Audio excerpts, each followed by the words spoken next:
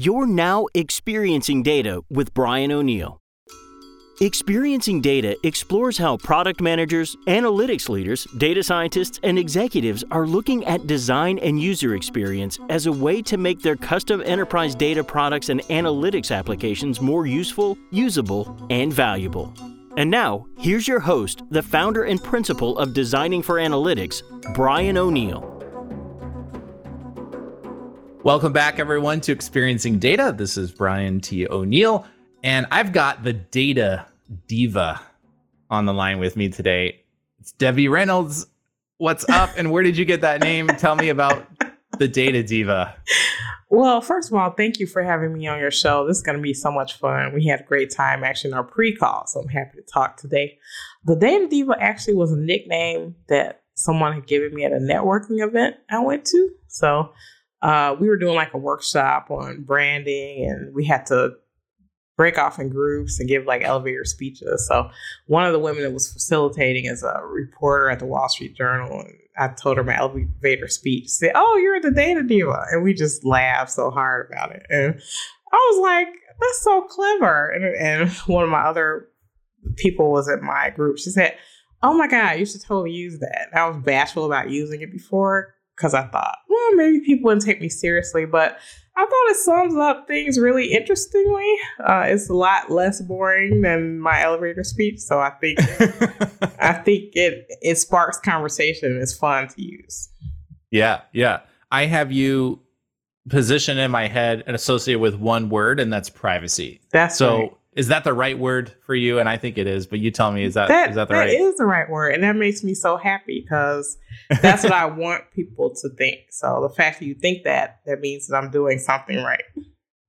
Yeah. No, you're doing something right for sure. So the context for this episode is data privacy. It gets thrown around a lot. The majority of the times that I hear it thrown around, it's thrown around in a legal context, and it's about compliance.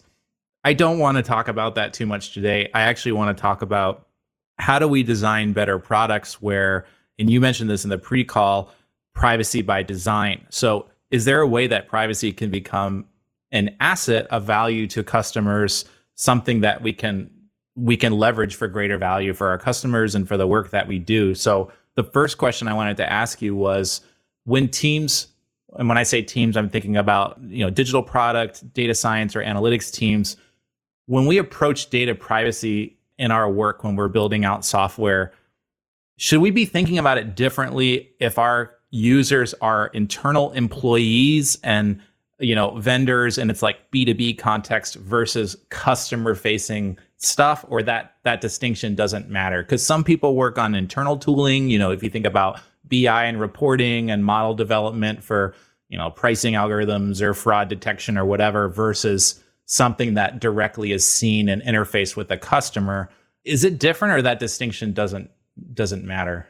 I think that distinction should not matter, because you think your products, humans are using your products. So regardless of whether they're internal or external, what I tell people is put yourself in the shoes of someone who's using this, and think about what you would want to have done with your information or with your rights. So I think putting it in that context, helps people think about it, get out of their head about it. Because a lot of us, we have, obviously, there's a lot of skill and a lot of experience that it takes to kind of build these products and think about them in technical ways. But then we're also, I try to tell people when you're dealing with data, when you're building products, you're basically kind of a data steward.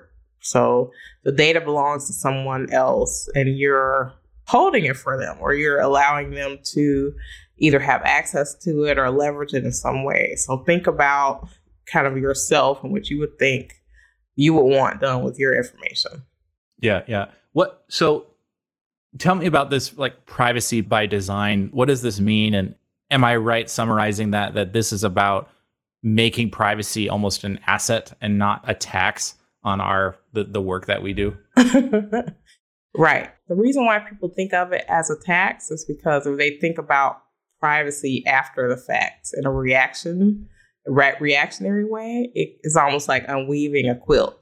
So it becomes harder to do after the fact. So the point about privacy by design, and the reason why I really like that concept, is because it's very different from kind of the way laws are passed in general, where laws are typically a reaction to some harm that happened already. Privacy by design is like, look, let's go down to kind of the fundamental levels of how people are creating things and have them think about privacy as they're doing that creation. So then it's not a difficult thing at the end, because privacy really isn't something you could tack on at the end of something. It's something that becomes harder if it's not baked in. So being able to sort of think about those things throughout the process makes it easier. And then, we're seeing situations now where consumers are starting to vote with their feet, where they feel like a tool or a process isn't respecting their privacy rights.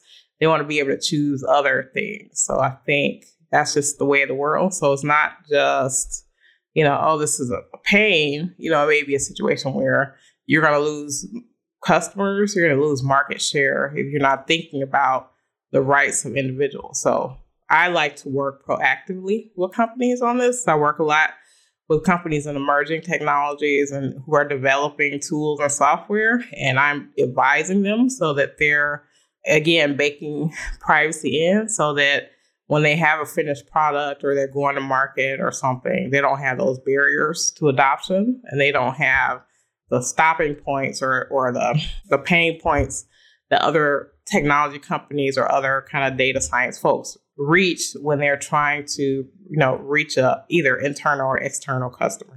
Got it. And I like the way you think of that. And by the way, I just wanted to mention that when I read your bio, you sent me the bio, and we always do a transcript of these recordings.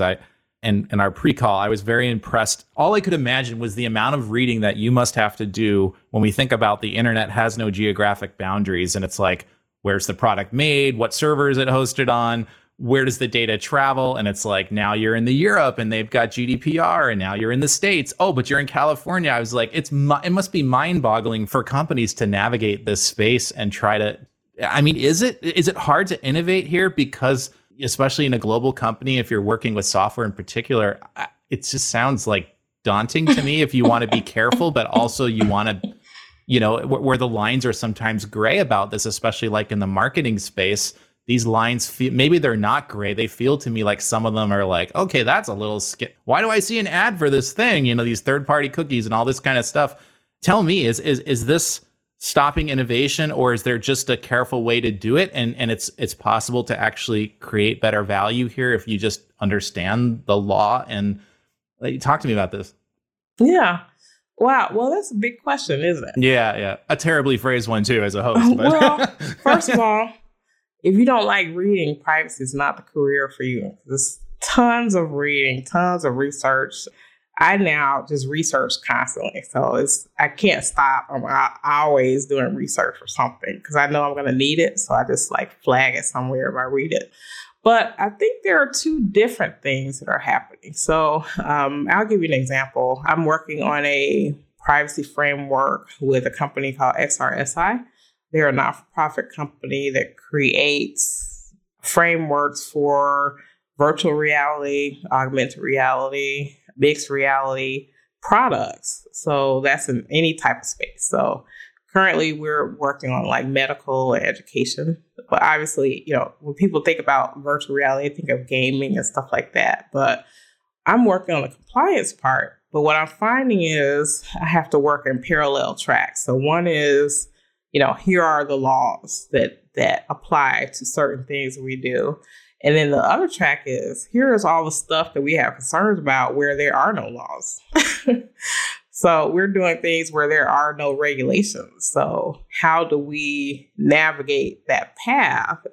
So unfortunately, like I said, the harm comes before the law a lot of times. So when you have a law, it's because something bad has happened already. But we're trying to also prevent things, bad things from happening. So being able to sort of walk those two parallel paths is really important. And so understanding and talking through, what is the potential harm? Like, we know what the benefit is because, you're able to sell your product, you're able to get funding and stuff like that. But where do we think the harm can be for people, and not just look at it from a legal perspective, right? Look at it from a human perspective. Like, would you want your child to wear, virtual reality glasses and it forgets that they have to stop at a corner before they walk into the street? So think about the human things, I think. When you think about it that way, it becomes easier when you're dealing with products. I also have a client where they're working on things like identity passports and, identity cards to have health information and stuff like that. So again, from a human point of view, do you want your kid to have their face in a facial recognition database because they have to get their temperature checks? You probably know, right?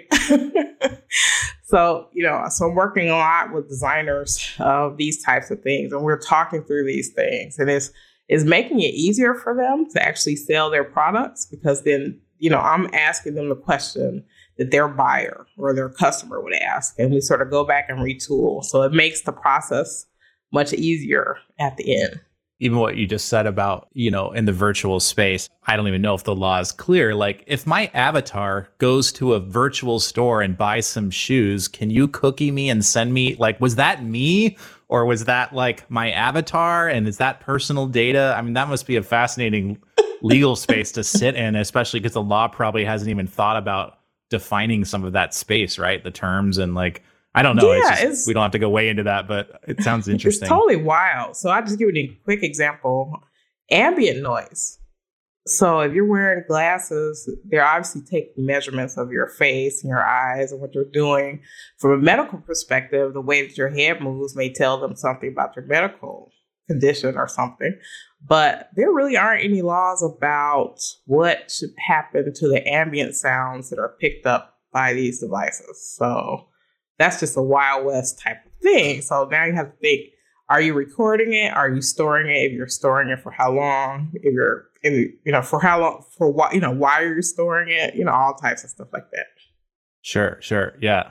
And then if you have music playing in the background, now you have a copyright infringement.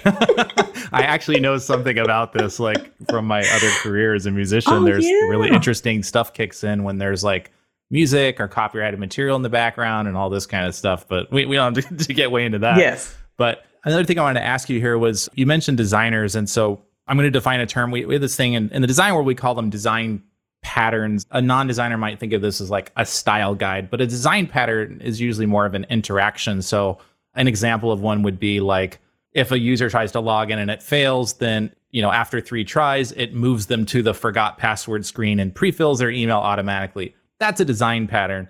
I'm curious if you know of any or have worked with designers on patterns for collecting data, because sometimes when we do machine learning and AI, we need to create the data sets, right? We need you to drive your car around so we can learn something about your neighborhood and then, suggest a routing to you that makes sense based on the way you normally go, for example. Are there patterns around how we ask for data and how much of it, and especially if the way it's going to be used is fairly complicated and someone's not going to read a 25-page privacy policy? Are there patterns or just ideas or ways we should think about how we collect data, especially if it's going to be used in a model and exposing that to a customer? Yeah, I think that's a good question. I actually had this question with the company I work with in Europe, and they do things like identity passports and different identity systems. And one issue we were grappling with was being able to capture someone's biometric information and data retention. So for them, because they deal with they deal with customers all over the world, they have to build their product so that it can possibly use all over the world. So one thing that we have put into a pattern for this particular product is that the minimum data retention of this information will be 24 hours because of a law in India. And the maximum will be 3 years because of a law in Illinois. So the pattern would be, basically, we would sell the product, right, to a customer. And then they really should be the ones to say, well, you can keep your data as long as you want within this time frame. But if you don't, like, if the 3-year mark comes up, we're going to keep reminding you, and then we're going to delete the data if you haven't done it already in 3 years. So that's an example. Mm-hmm. But that's after they've gotten it, though. So what about if the software that we're creating requires us to collect at the front end, right? We can't give you the service we want. It won't have the machine enablement, the automation, the prediction, whatever we need, because you haven't granted that.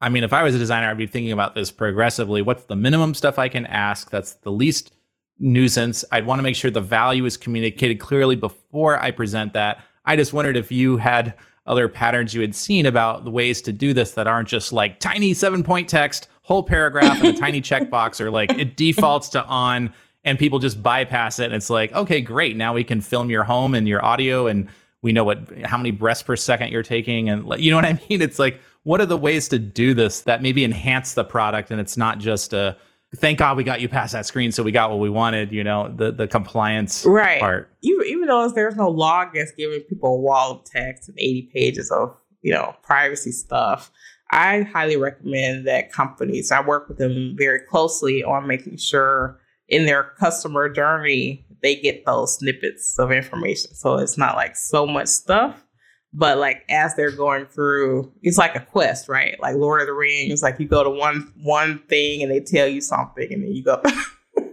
go to the next thing. So you kind of pepper it in there some way, or you design the systems in ways where you can have places where people can park that information and get the consents that they need, or give the information in a way that isn't so overwhelming. You mentioned earlier about like asking ourselves, how would we feel about this? I kind of wonder if this model doesn't work because we don't have enough diversity in the teams to ask the right questions, because we can't even think about what we don't know about because we don't have a diverse enough people asking these questions. Is this relevant at all, do you think? Do you see this in your own thing where it's like you go into a client and it's just like, are you guys all like, hello, like McFly? Like no one's asking this obvious question that maybe is obvious to you, but they're not, because they're all living in the same world. We're all clones. We all, we walk the same talk. We have to use the same technology. We all have an Echo in our home or whatever it is. Do you see that happening? And can we really rely on like what our teams think about how our data should be used? I think that's an excellent question. And I think diversity at all levels is important, right? Skill set, point of view, regional, there are a lot of regional differences about how people think about this. Tell me some. Well, I'm fascinated by that. I think people in the EU, because privacy is a fundamental human right, feel about it differently than we do here in the US, where our privacy rights don't really kick in unless there's a transaction, right? Because it's all about trade and stuff like that, where, people in Europe, they feel very passionate about it. The parallel I say is that people in Europe feel about privacy like we feel about freedom of speech here, just very deeply ingrained in the way that they do things. And a lot of times when we're building products, you don't want to be kind of flippant or, we don't want to be collecting data or doing something in ways that would harm the way people feel about your product. So you definitely have to be respectful of those different kind of regimes and the way they handle data. I'll give you like a bias example that someone has showed me, which was really interesting. So there was like a soap dispenser that was created where you put your hand underneath and then the soap comes out. It's supposed to be like a motion detection thing. And this particular one, it would not work on people of color. So I guess whatever sensor they created, it didn't have like that color in the spectrum of what they thought would, be that detection or whatever. And so, those are problems that happen a lot if you don't have diverse people, looking at these products. Because as a person that is creating products, you really want the most people possible to be able to use your product. So I think there is a imperative on the economic side to make sure these products can work for everyone. That's a great example. And my next question here, which I'm going to tee up, I'm curious if you see this as black and white or gray. So let me shoot you an example from even my own work and my own business. So, one of my favorite thought leaders, just in general, that I love is Seth Godin. And he talks about, in the framing of marketing, he talks about privacy as, your customers and prospects, they don't want to be surprised. Right. And I think that framing is fascinating, right? Because it says there's a line between being surprised, like I didn't expect that, to not surprised. Is that the right framing to you? And this is a qualitative thing, but do you think we can get more specific to that? And here's a very simple example. If I had a shoe store and you came into my shoe store and you're checking out a pair of heels and you come by 3 times in the same week and you go right to those orange heels on the second shelf, I would probably, as a store clerk, go up to you and say, "Hey, Debbie, would you like me to see if I have a size available? Do you have any questions about these heels? I'm happy to, help you out however I can." I would come up to you because I know you have some intent. You're obviously interested in that. In the digital space, if someone visits and this is literally true, I implemented this recently to try this out. If you visit my seminar page a few times within a certain time frame, it'll send you a touch and email. It'll just say, "Hey, do you have questions about the seminar? If you'd like to hop on a short call, and I'm happy to answer any questions about how it works." The designer in me felt so slimy doing that. The business person in me, the store clerk in my shoe store, was like, this person's obviously interested. They have questions, something here. Maybe they're not interested in buying, and that's fine. I'm not trying to sell somebody something, but is that service or is that stalking? And is this line black and white to you as a privacy expert, or is this a gray line that we all have to interpret about whether that's right or not? Yeah, I think I don't know. I guess the parallel I would draw would be like harassment, right? So I think harassment is kind of a repeated thing, not just, like you said, the one touch, someone is interested and you do the one touch. I don't think most people probably wouldn't be upset with kind of that one touch. But like, let's say you didn't hear from that person, for a while, and then you email them like 5 or 6 more times or whatever. That may be a problem. So in some ways it's a gray area. And I guess the thing that makes it hard is that the way that computers are made, or the way these systems are made, you automate so much of this. And some of that, I try not to do too much automation on stuff like that because, like you said, there's kind of a slimy factor where maybe as a human to human, I may not have emailed someone 3 times, about something where, if you're in a pattern where it's sort of automated, if this person does this and then you do that, it just may feel a little bit different. Yeah. So I think, especially as please. Yeah, I think you just have to balance that. For me, like on LinkedIn, I don't do any sales things or patterns or whatever. Because the majority of people that I connect with on LinkedIn, I either know them or they know me in some way. And I think they'd be upset if I sent them 3 emails a day or, something crazy like that. Maybe it's different depending on like a product that you sell or to a person that you don't know or something like that. So that's the thing that you have to really think about. I totally agree. I mean, that's now deliberate behavioral manipulation, right? The cart abandonment stuff. And it's like, it's still there. You sure you don't want it? All this kind of stuff. I get that. It probably converts better and that's why they do it. I guess for me, the question was, doing it the first time implies that the behavior is being tracked, that something is not entirely private. And is that a gray area to you that companies should be thinking about? Or is this a black and white area and there's rights and wrong? It sounds to me like you're saying it is kind of a choice. It's not a legal issue. It's not a privacy issue. I don't know. What's your take on that? Is being surprised, is that the right way to frame it, the way Seth Godin talks about it? I guess what he's trying to say maybe is that people want to be informed. People want to make an informed decision. So being transparent with them will make them feel better because they feel like, okay, I know this is what I'm dealing with or whatever. And then I'm not going to be upset because, I'm not surprised and I'm going to get the abandoned cart email, or something like that. So, yeah, I think that's probably a good way to put it. Transparency is the wave of the future. I think because so many laws have that, almost any privacy law you think of has transparency in it some way, shape, or form. So if you're not being trying to be transparent with people that you're dealing with or potential customers, you're going to end up in trouble. Let's talk about lawyers, everyone's favorite subject. In my experience, working with lawyers in the product design space, in the digital product design space, it was heaviest when I worked at a financial institution, a really big one. And I watched how the legal and risk department was basically, they crippled stuff constantly.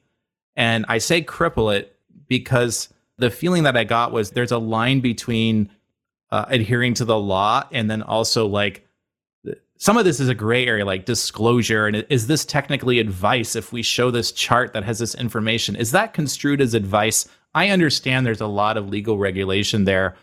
My feeling was there's got to be a better way for compliance departments and lawyers that genuinely want to do the right thing in their work to understand how to work with product design, digital design teams, especially ones using data in interesting ways. Do you have a prescription for how to work with compliance and legal when we're designing digital products that use data so that it's a team effort and it's not just like, I'm going to cover every last edge because that's what I'm here to do, is to stop anything that could potentially get us sued? There is a cost to that. There's an innovation cost to that. It's easier, though, to look at the lawyer and say, well, I guess they know the law better, so they're always going to win that argument. I think there's a potential risk there. Do you have a take on this, like how we should work with our compliance partners? So I actually worked with lawyers for over 30 years, very closely. So I understand exactly what you mean. And especially in the, as I work at the intersection of kind of law and technology, this is an issue that comes up quite a lot. Part of it is really respecting the data folks as professionals, just as the lawyers are respected as professionals. So I think understanding that collaboration has to happen and that relationship has to be built in a way, I think is really important. What I see occasionally, which troubles me, is when you have someone, they understand the law, but not the technology. You don't want them to drop a grenade and leave the room. And then it's like, okay, you guys figure it out from here. I'll give you an example. So I was working with someone in Europe about customer records. And this particular lawyer was of the opinion that, databases, when you have a customer record, that every customer has a number, right? That's like the key, right, in the database for how you pull up that information. So this lawyer was saying, well, I think that this customer number is personally identifiable information. So you have to find some way to mask it in the database that you use to pull up the customer record. So as a database person, we know this is not feasible, right? This is not primary possible. Key. It's like it's sort of an overreach for someone who doesn't understand databases or how databases work to actually say that. But on the flip side, if you feel that is the way, if you feel like that is personal data, there are ways technologically to satisfy that without demanding that someone mask the actual record within the database that people are using to pull up customer records. Because if you did that, you would be out of business because you wouldn't be able to pull up your customers, right? So being able to find a way, whether that be maybe a different field or a different number, that gets masked some way, like on the customer side, is kind of different. So I think being able to talk through those issues and make sure, there's a line, I think, that sometimes people go overboard. And I think part of that is, I've had people tell me, I have an iPhone, I download, songs on my thing. I have like a computer, so I know computer stuff. And I don't think that's enough to be able to sort of usurp the experience and skill of people who know what they're doing with technology and data. Yeah, that's a great example. I wanted to ask you about this project that I'm aware of around individuals monetizing their data. We might have touched on this in the pre-call, but I'd just love you to kind of, as Shane Paris would say, double click on this for me and open your mind to this. So, I advise for MIT's Sandbox Innovation Fund, and once a month or so, I get to talk to students that have questions about, the area that I specialize in. And one of them had a fascinating product that they were working on. And this was essentially a bank that instead of storing your money, the bank stores your data. And when you log into the bank, you get offers. Google would like to use your location for $4 a week. Do you consent to that, for example, Google or whoever it is, right? And so they're directly trying to allow users to make choices about where's my information going, and I want to get paid for that.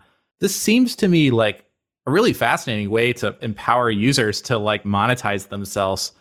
I also wonder if it's like ripe for potential fraud and hack, like creating all kinds of fake profiles. That's one thing. But secondarily is people that need money more than they need privacy, especially in the short term, and they start accepting everything because they just need money, and they don't understand the ramifications of giving every single software company basically full access. I accept every offer no matter what it is because I don't have a lot of money.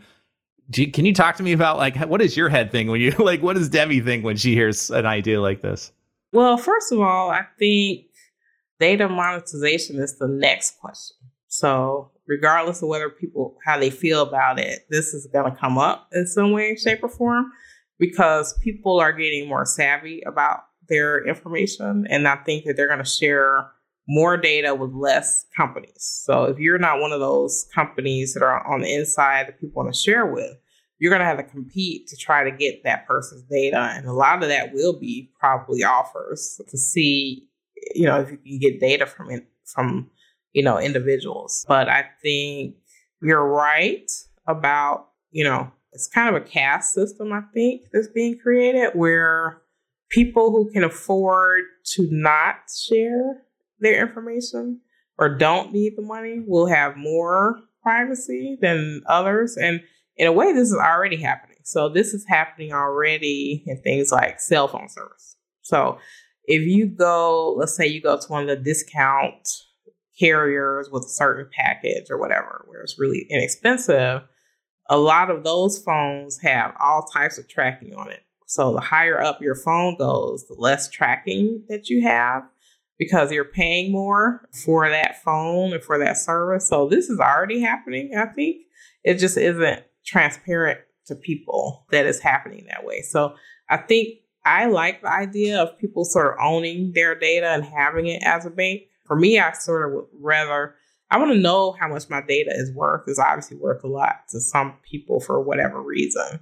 But I don't think that there's anything we can do to stop this from happening. It's going to happen because companies are going to fight now to get data from individuals. And if they can't get it freely, they're going to have to find a way to be able to get that data from people. Yeah. Debbie, this has been a great conversation. I'm curious, just because I don't know this space super well, are there any questions I should have asked you that I didn't, or anything you would like to close with? I love your questions. I love data folks. So data folks are my favorite because you understand the intricacies of things, things that a lot of us take for granted about how things work in the world. It's great that we can have a phone or an iPad, we can press buttons and stuff, but it took a lot of thinking and work for someone to develop it so that it's easy for you. So I understand that mindset and I know the work that goes into that. So bravo to you. And I like the way that you're educating. I love your technical questions because you're right. I think, in my opinion, when people think about privacy, for some reason they think about lawyers, which I don't understand, because I feel like